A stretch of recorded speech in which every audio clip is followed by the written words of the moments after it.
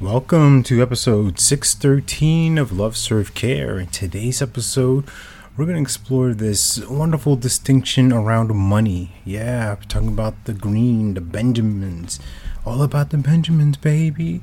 Yeah, so where it comes to money, where it comes to our thoughts, our beliefs, our energy of receiving, giving, attracting, transmuting money, can be a bit complicated, but I'm here doing my best in this episode to make it as simple as possible. And I want to talk about it from the energetic standpoint and how we are approaching our relationship with money.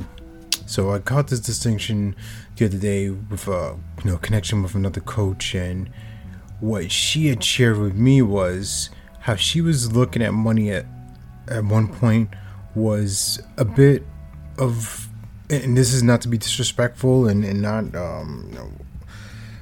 promoting hate speech or anything like that, but she shared that she had caught the idea that she was holding money in her heart like a person in a concentration camp, like it's Auschwitz, right?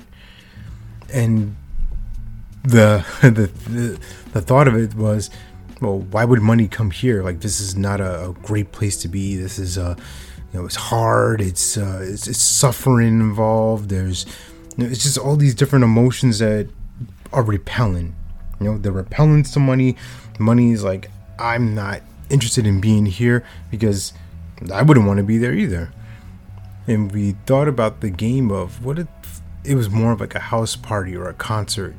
Who wouldn't want to go to that? Who wouldn't want to be invited to a welcoming place, a place of fun, of music, of energy, of dancing, of laughing, and community, people around who are celebrating too, right? So this is the game, the challenge for you in this episode of how is your relationship with money? How is that affecting how you create and attract clients to you?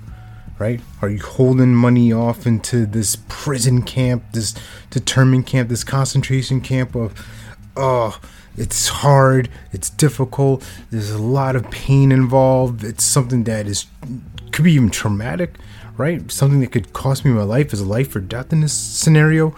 Or is money more of the free-flowing, fun party vibe? Hey, come on in, I'm welcoming you in. It doesn't matter where you come from, right? It doesn't matter if I get wealth from coaching clients, from gifts, from unexpected sources. Are you open to receiving, right? That's the game, and that's the game, and that's the game. All that said and done, you're born to live your life with abundance. You're the master of your future, you control your freedom, and you have complete dominance of your thoughts, your emotions, and your habits. Take care. God bless. Stay blessed.